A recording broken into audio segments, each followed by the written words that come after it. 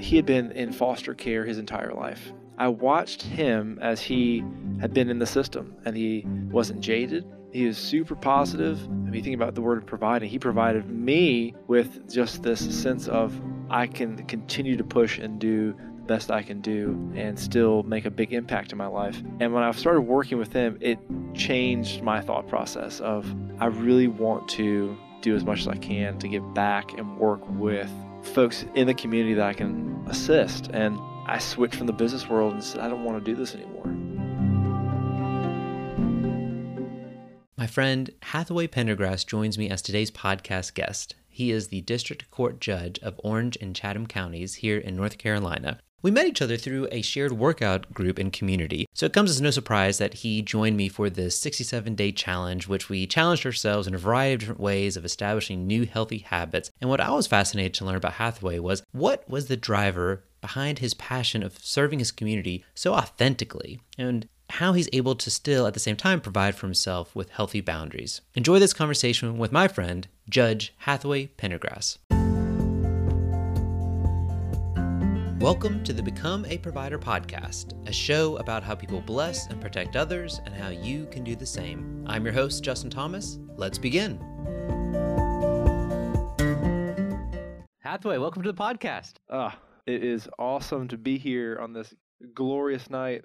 Longtime listener, first-time caller in terms of I've listened to every single podcast, I believe, on your amazing show. Well, I'm sorry it took this long for you to be a guest, but it's perfect timing as we'll talk about why. And this is a treat, too, having you on the front porch so we can do this together.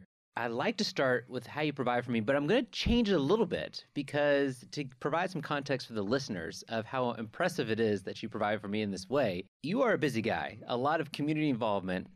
I'm not going to go through everything, but I just want to mention a few things you've done that I've known about firsthand, and I did a little bit of research before this, because you donated your time to me, and that's always impressive, and that's a way of providing for a friend, but especially when you're involved in things like this. So I'm just going to list over some of the things you've done in the community.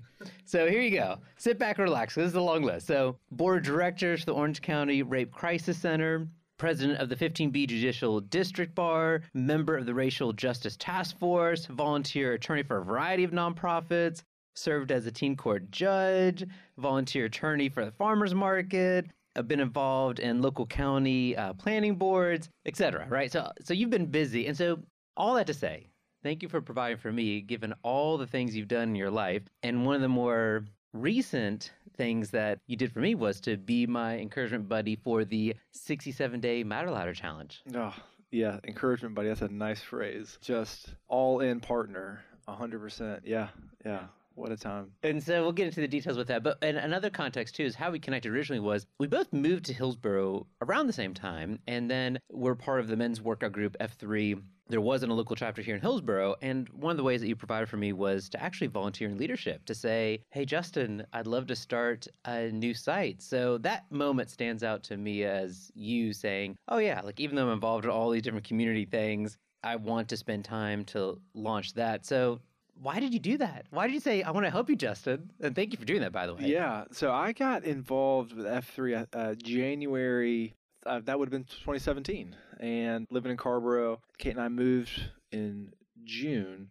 Between January and June, a lot of times I would go to workouts in Chapel Hill or Carrboro. And there was one specifically that I loved. It would on Fridays going to in Southern Village, a neighborhood in the area where it was very right in the center of the community. And so like it would draw from all types of neighborhood members. It was just a really great piece that at that time I didn't have because I lived on a main street. Like I didn't have those type of neighbors. I saw that worked really well. And then I came up here and I heard about this guy named Nickelback who had started Hillsborough. That's why I call it, I mean, we can get into why calling it Northern Province, but Hillsborough's in the middle of the county. It's the county seat. It's not like it's some far-flung place. It's an amazing town. But it was like this man has created this entire group in a far-off place. And so when I got up here, I thought, I want to help you. I had the experience of watching it work in a neighborhood, and I was really just taken by your leadership, what we could create here. And also, the very easy answer is I made it in my neighborhood so I could wake up at 5:05 and just jog over to my little site there. So it was a combination of both. I went through that laundry list of things you're involved in because I think it just goes to show how when something's a priority, we make time for it. And so for you, you said, hey, what's a priority for me is I want to establish relationships in this new neighborhood of mine and also be physically fit. And you said to yourself, even though I've got a long list of things I'm involved in, I'm willing to take on one more thing. So I think that's a good lesson for us all. And so maybe that's a good place to start is what motivates you to serve the community in such an intentional way? One item on that is I'm from here. So having grown up in Orange County and lived here for 35 years, I have a lot of experience with the community. And when I was a young man growing up, watching folks provide for me all the way through high school, through college, and then back when I started my own profession, people continuously providing for me. And the wonderful thing about our community is that it's still so small, but it's very engaged, and it's that type of community where you go to the grocery store and you at least know somebody, no matter where you are. And you can make a really big impact by just being involved in one organization, really diving into one task. And I loved making that impact for folks who had done so much for me. And then the second piece, the motivation, is just my own family, especially my wife. She and I both believe in each of us being individuals and providing for our community. And she has motivated me to want to give more. So it's still, when I think about it, I absolutely, this community is so wonderful. I used to compare it when I used to live in Atlanta or in Tampa, these great big cities where I would go to the grocery store and I didn't know anybody and I couldn't have a conversation with anyone. And then here, even if I don't know somebody, I'll strike up a conversation. It's just the hospitality of our community. And knowing that, I've always wanted when I came back, when I went to law school, I just wanted to give back as much as I could. Well, you mentioned law school, and you don't come from a long list of attorneys or people in that profession. So what in the world drew you to law, and what motivated you to take that path? Yeah, so I have just a wonderful cousin, but he is connected through my mom. Their parents were first cousins. That's like the closest I have to somebody who was an attorney in my life. It was when I was living in Atlanta. I graduated from Carolina, and I went a really great job living in Atlanta doing commercial real estate lending, and I would finish the day and go home, and I would have nothing to do. I mean, it was great. Like when you were in college and all you do is like study after you go to class, having a job that pays you good money, you got good money in your pocket, to just then say, oh, I could just stay at home and watch TV. That sounds great until you do it. And I just felt I wasn't doing anything for anybody. I wasn't giving anything to the community. And so I got engaged with this group. It was a volunteer organization that worked with foster teens. And I got paired up with this one guy. He was about 6 years younger than I am, and he had been in foster care his entire life. I watched him as he had been in the system, and he wasn't jaded. He was super positive.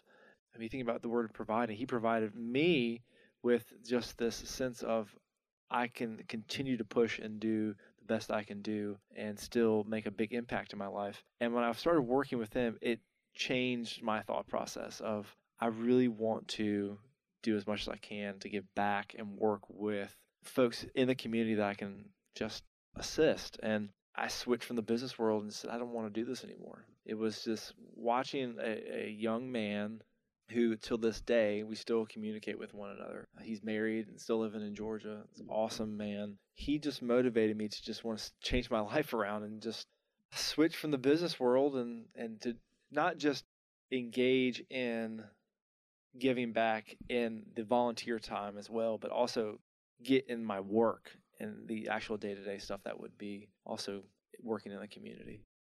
So of all the things to pick, what made you say, I want to be a volunteer foster friend to a teen?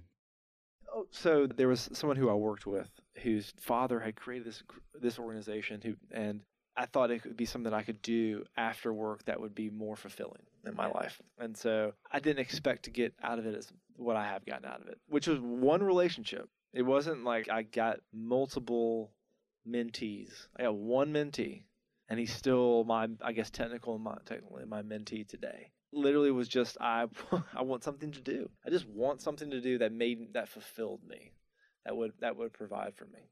Yeah. And so you did that, and I'm curious, what training or what they say for you to do? Was it just like, hey, Hathaway, go befriend this guy? Show up. Really show up, right? Just the folks we were working with, and just from the idea of things that I would take for granted, the privileges that I was already been provided in my life. Like, how do you set up a bank account? How do you open a bank account? Starting from that rudimentary kind of setup in life for someone who's 18 or so, but doesn't have never had that support. But the biggest piece was just being present in that person's life and continuously showing up. Like, one of the things that changed me, I'm a very emotional person. I like to say I love you. It's just always kind of how I was raised. And I remember I had this conversation with my mentee when we were on the phone. We were a couple of years into knowing one another, I think.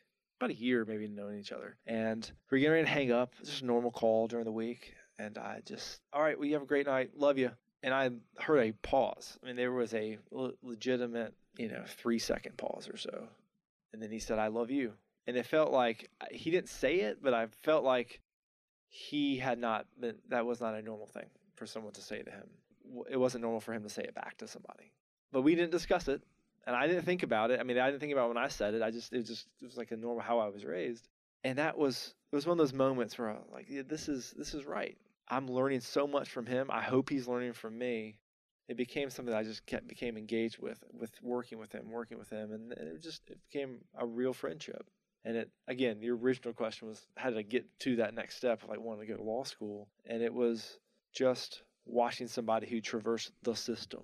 So, I mean, from when he was under 5 years old, 3 or so, and do it in such a way that he did it with just grace and continue to like trust in people. Just someone along the way did something right in the system to assist, to help him to keep that trust, I would say. And then he also just is the person who he is to maintain that. Yeah, it's funny to reflect on it because, as we went through the laundry list of things that you're involved in, it really starts with that one relationship.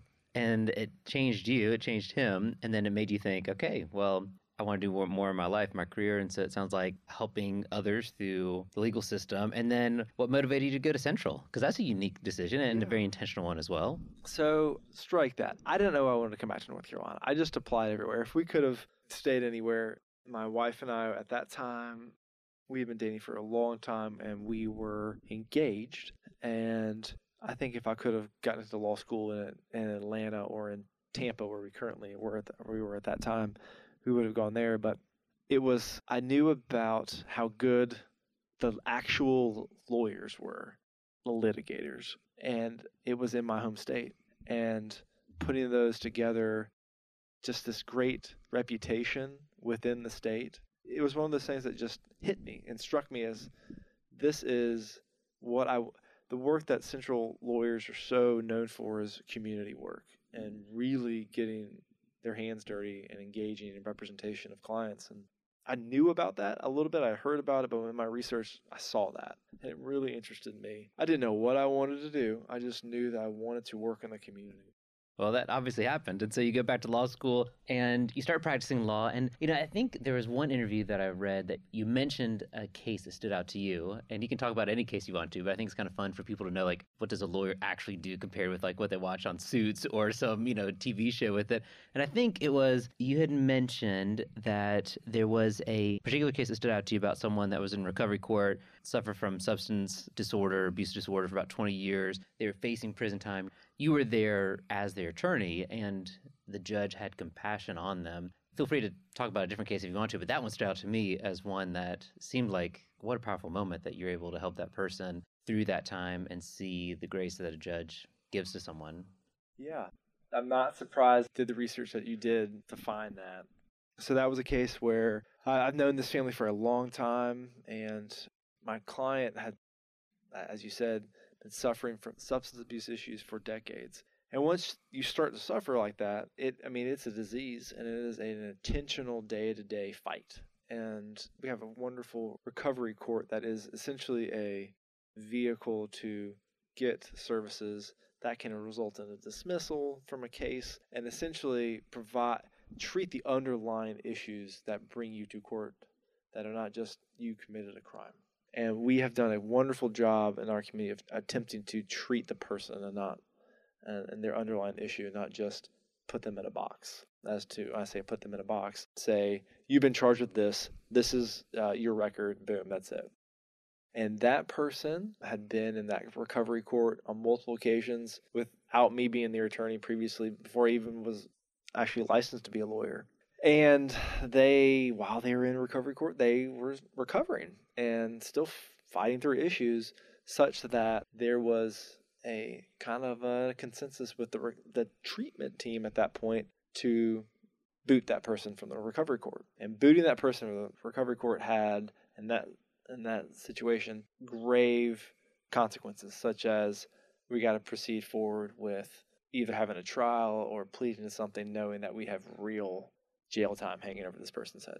So the recovery team had this idea and what they wanted to do. But of course, the one person who makes the call in that situation, even though the team comes to an agreement potentially, is the judge. I just worked so hard. I brought out all the examples of the wonderful work this person's doing and what they mean to their community and how they are as a parent, especially when they're clean, and how hard they are working. And the judge sided with me and decided, you know what, we're going to give them another chance. And what the judge told me at that time is something that has now stuck with me, and as a judge now has really imprinted something in my mind. That shared a story of, it was something around somebody had told him a story of someone who had been in treatment over more than 40 times, and a number that seems in our society to be too many chances. And to say, on that X number of time that was more than 40, it's stuck. So much so, don't give up. I'm not going to give up on this person. I wasn't going to as their attorney, but he wasn't as the judge going to give up on them, because I'd seen evidence that it can work. And for me, it showed, have created in our society the 3-strike system, or you get one chance at doing certain things. Like, where does this come from? We literally have just created these. Even in baseball, literally 3 strikes. Whatever it is, we have created this narrative of what we think is acceptable in society, when in reality, we are the most complicated of all things as humans. And what we go through, having patience and believing that we can change, that really stuck with me.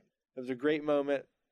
They're doing great. My former client, I can't represent them anymore, but they're great. Their family's doing well. And that person graduated from the recovery court. That was the first time I ever went to a recovery court graduation. I gave them a big hug. Their family was there. I walked out of the treatment facility that night, and the wind was blowing like this. It was a little brisk, and I just took in a deep breath and just thought how much this person deserved that chance. And it stays with me today of, I'm not giving up. There's not a set box for anybody for me to say, I'm only going to give you 3 strikes. I'm only going to give you 2 attempts. Whatever. No, we all should be provided that grace to do the best that we can. Of course, there are consequences. And it's not, in my mind, it's when I campaigned, I really believe this message I was able to get out to the community of justice with dignity, and meeting people where they are when they come before me in the courtroom. And that's what I said I wanted to do, and that's what I try to do every day. And that's literally one of those things that focused my mind on, that was that type of case of, this person brings so much baggage to the courtroom, and me expecting them to be somewhere when they come to the courtroom, it's not fair.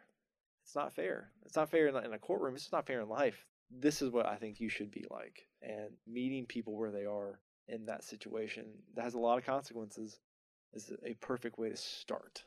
Yeah, so now you're a district court judge, which is great. And that took some intentional decisions on your part to say, hey, I want to once again change lanes, right? Like just like you did before, with living in Florida, going to North Carolina, back home, and deciding to change careers. You're married, you're starting to raise a family, and then you're being successful. You're very involved in the community, still a young professional in a number of ways. And so take us to that moment that you said, yeah, like I'm willing to take a risk and let's change course and let's go after this thing, because it's not easy to go through an election. I mean, I don't know anything about that, but just walk us through that decision process. So I graduated from law school. I didn't know what I wanted to do. I just didn't. And I tried. I worked a small law firm. I worked in a district attorney's office. I worked with the attorney general in that office. I clerked for a judge. I wanted to just figure out what I wanted to do. And I just was so lucky that I got hired by one of the most amazing law firm in our community ever, really, in my opinion. And they brought me on as with the idea that I would be there for a long time and kind of the opportunity to take it over. And I was just so mentored so in such a way that they were one of the reasons why I got involved in so many community things, because they wanted me to have a life outside of practicing law. They taught me how to be a community lawyer. I just had this wonderful setup for a long time. And this position opened up with one of our judges who retired. There's a maximum age that you can be a judge in North Carolina, and they reached that age. And I was sitting around like this with Kate, and I brought it up. And I've also always tossed out wild ideas to Kate. And she's known me since I was 16, and she is very honest with, my schemes or ideas. And she just looked at me and she said, "You would be great at that. That would be amazing. That's a perfect fit. Let's do it." And for her to even say that, that was next level for me. Because if you're going to engage in something like that, you have to have your partner's not approval, their support. It doesn't mean they need to be out campaigning everything, but just to have that buy-in as a family buy-in, I had to have that. You have to have that to be successful, not just during the campaign, but right after the campaign. That's when it really matters. And she did, and it felt like I could give back in a different way. My work was so one-on-one with my clients, and now I have the opportunity to be in front of hundreds of people every day, and take that intentional work of meeting people where they are and trying to get to know them as best I can in a very short amount of time period, and assisting victims, the defendants that come before me, the parties, the children that come before me. And I mean, it all started with an idea, just sitting around like this with Kate and just say, "Let's do it. Let's do it." If I didn't get that blessing or that support or that, "Yeah, we got this," I wouldn't have done it. There's a lot there, right? Of being humble enough to ask your spouse, is this a good idea? And then to receive that direct feedback. And you went all in it. And what I got to see was you had healthy boundaries as well. So once you started the campaign, you had a healthy boundary that I know of, and I'm sure you had many of them, but it was like, "Hey, guys, I'm not going to show up at the workout unless I can get at least 5 hours worth of sleep." And I know you were traveling all over, just meeting people and getting your name out there because that's what you needed to do.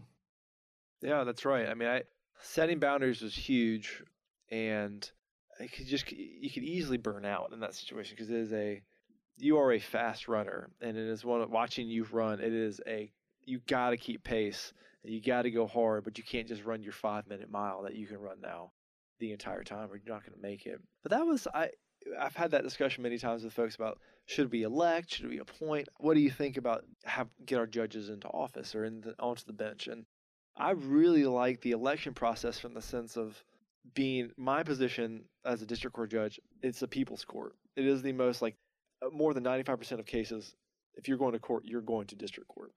From traffic tickets to DWIs to smaller drug cases to family disputes, custody, divorces, small lawsuits, juvenile cases. We have the brunt of cases that come through the court system. And there's no better way to be a community judge in the people's court than to know your community. And I have known my community here forever, and that's one of the other things that allow me to be successful, is just having built relationships for decades. But I met more people that I had never met in my life through this process. And for them to understand that I have heard their story and their community story and continue to learn every day and then take that into the court, that's invaluable. It's invaluable for the electorate, for the community members to know who elect us. And it's for the judge to know, you're in that neighborhood. I know that neighborhood. I know those families. I know that, I know that kind of have a finger on the pulse of the community is so important to be an effective jurist in this type of work. There are other appellate work where you're working across the state, and of course you're dealing with real kind of creation of law. Here we're applying the law to the facts, and it is very quick. We're making lots and lots and lots and lots of decisions all day long. The most effective way to do that is to be a community member, a real community member. And so you mentioned you're making a lot of decisions over and over again. There's a risk of not only burning out on the campaign, but as you mentioned, after the campaign, you're fortunate enough to win it, which, by the way, that was your March 2020. I mean, that's how that was at the beginning of this pandemic. Here you are, and you're celebrating a campaign victory.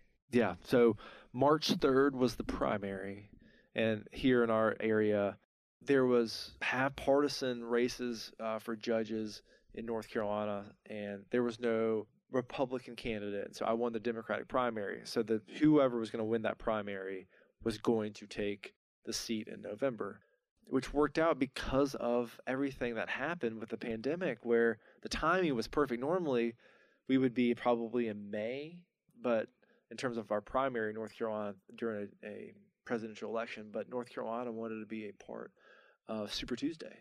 And it was perfect time from the sense of we could run the full campaign 100%. Primary was on March 3rd, and then just the following week, I was in new judges school. And that Friday was when all of the different basketball tournaments and other types of things were shutting down. And I was like, well, this is real. And I remember I wasn't yet an elected judge. I wasn't an appointed judge yet. I was on the bench, but I was with new judges who were on the bench.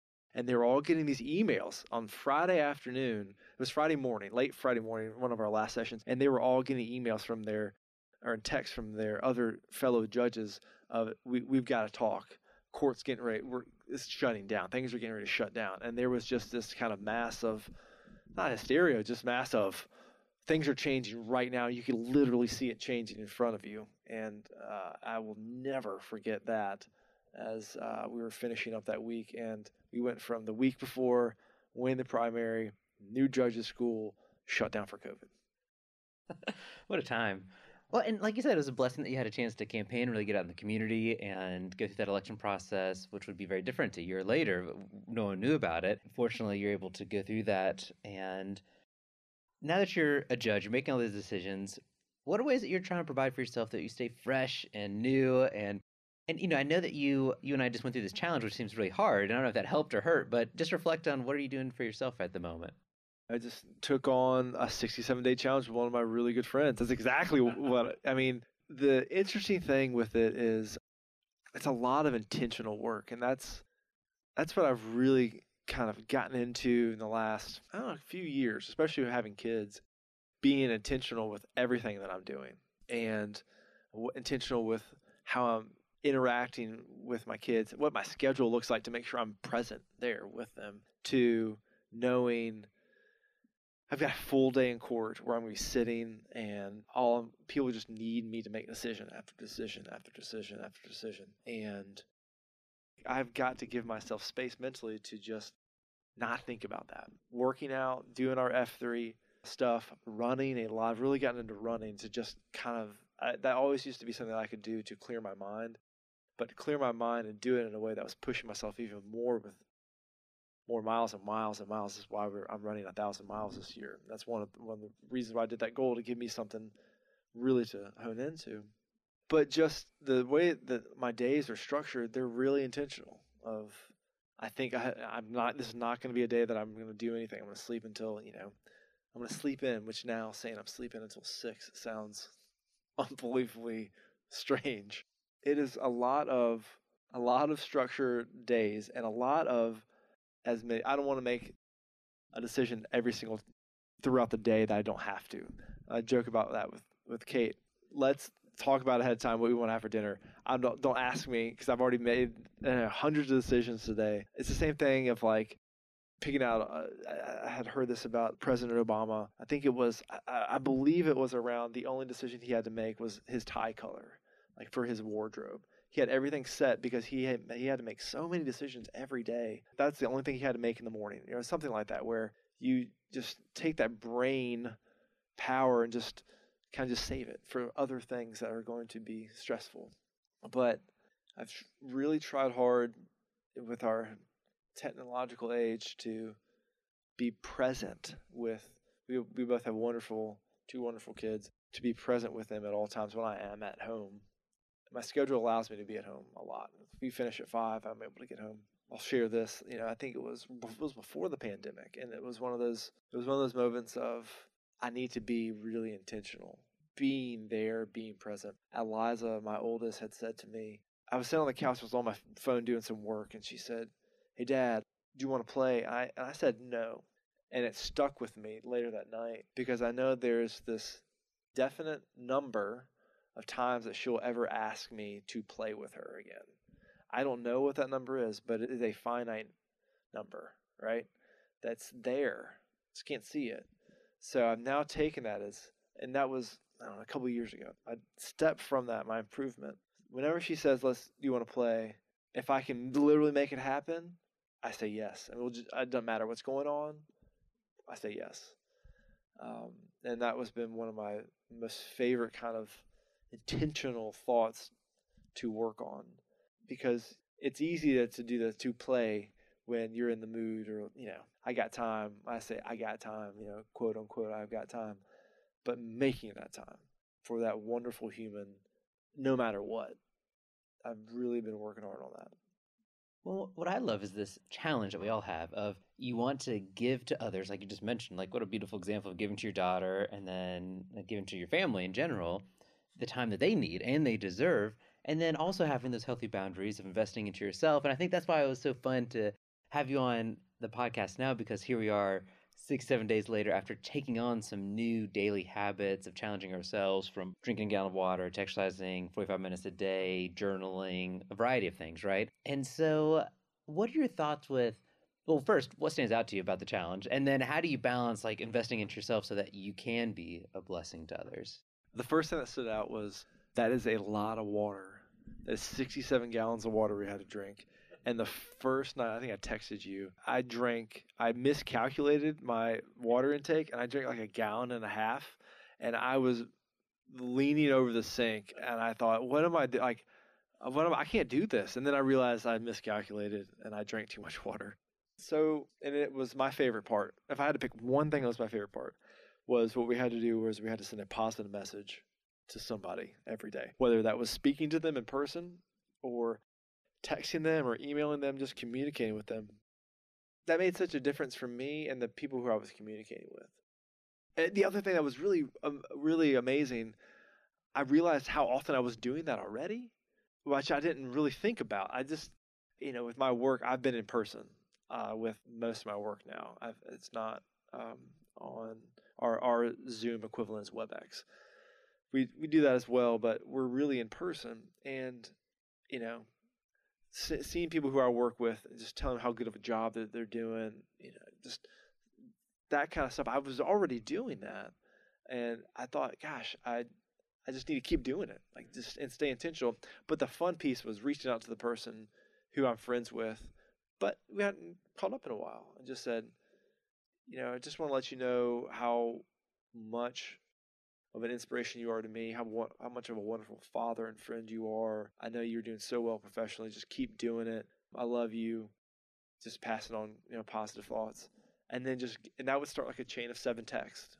And then at the end, what was really cool, I didn't share this with you yet, there was about 6 of really close group of guys who I then sent a group text on the last day. And I said, this is what I was doing the whole time. Most of y'all knew what I was doing, but you didn't know why I was texting you or calling you so much, because I also just call people. And I just want to tell you how much I love every single one of you, how much you all have done for me. Every single one of you are this, that, and the other. And then it started a chain reaction of them texting each other back and forth as well. And it was, I didn't think about that until the final couple of days of how I wanted to do that.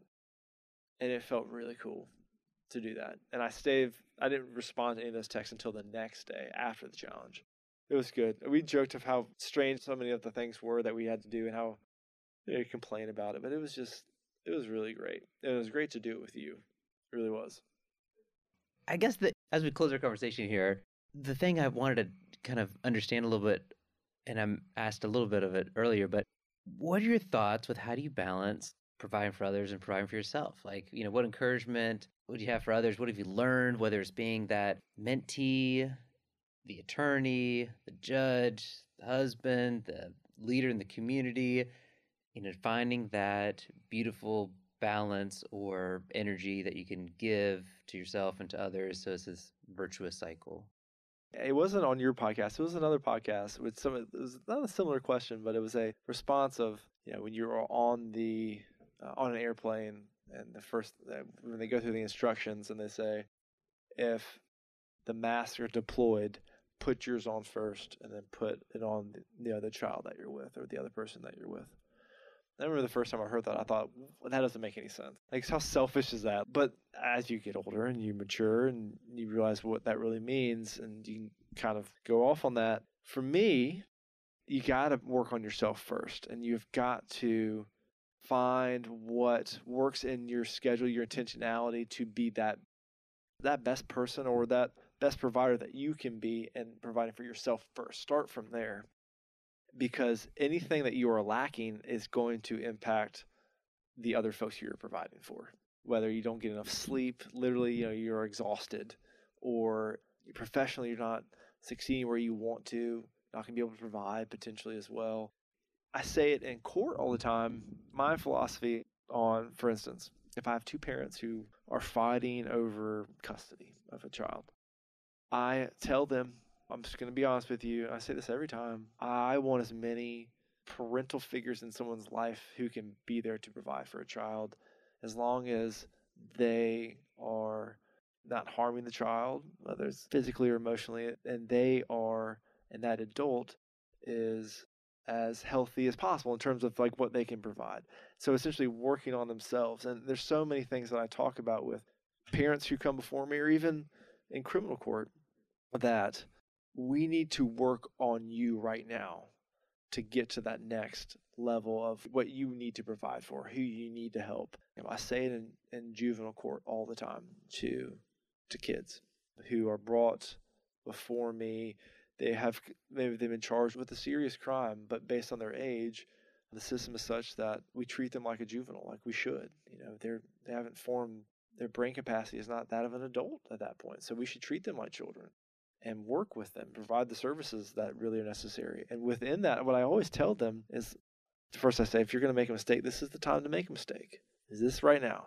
Do you have anybody depending on you? No. Do you have a job? No. Are you trying to get through school? Yes. All right. Well, that right now, you are not a provider. You're part of a family. You're part of a group, and this is a learning experience. And within that, I want you to be selfish. When I say that, a lot of folks might think, I want you to be selfish. I want you to think about yourself and work on yourself. Take care of yourself. If you can do that, that's going to benefit you tenfold coming out of this. It's where you can provide for others. You can get into school that you want to go to. You can get that job. And you can have all of that built up and ready for that family that you want to create, or whatever you want to do professionally in life. Being selfish right now. So being selfish as an individual, taking care of yourself from the sense of, if you think of the word selfish as a bad thing, but in that sense of being selfish to make sure you are centered and you are ready to receive knowledge and be patient, and then to provide for others. That's the best way to do it. You have to obviously thread that needle of, you don't want to just always work on yourself and not work on the folks who you're trying to provide for, but you have to start with yourself. And thanks for sharing your story too, because I think it's fascinating to just learn a little bit more about the people that you interact with, but to just have that genuine appreciation for, man, we didn't just all get here. There's been a lot of decisions that you had to make to do what you're doing now, right? I mean, people look at you, you are the judge, and there's these assumptions about how you got there.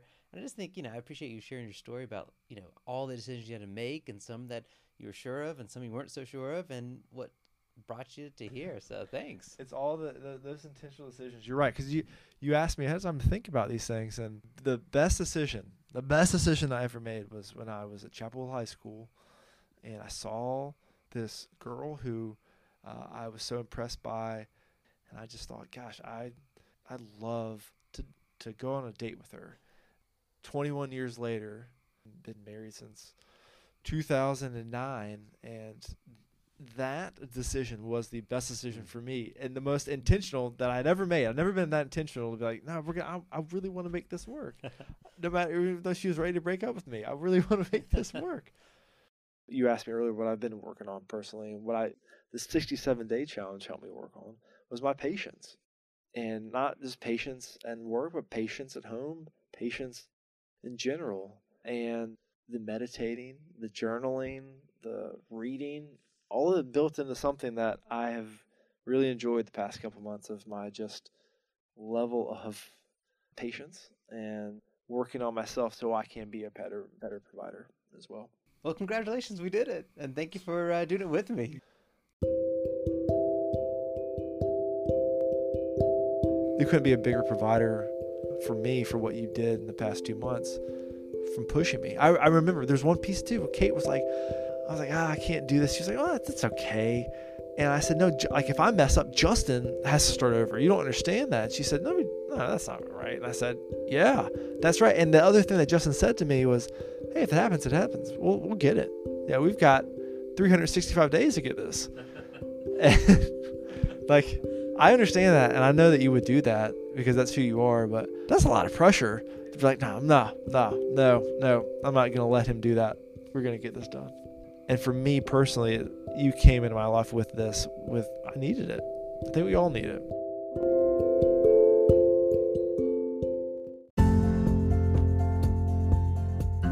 Hey guys, Justin again. Before you take off, just a couple things. First, I want to ask if you would enjoy getting a short email from me every Wednesday called A Kind Word. It provides a little positivity to help you get over hump day. It's free and shares highlights of things that have brought me joy over the past week. If you want to start getting a kind word from me, sign up at JustinThomasCoaching.com by entering your email address and you'll get the next one. That's JustinThomasCoaching.com. Also, during this episode, Hathaway mentioned about a 67-day challenge, and I've created a free online course if you want to do a similar challenge by going online at JustinThomasCoaching.com, sign up for the online course, and start developing some healthy habits today, and potentially do it with a friend. So thanks so much for listening. Bless and protect.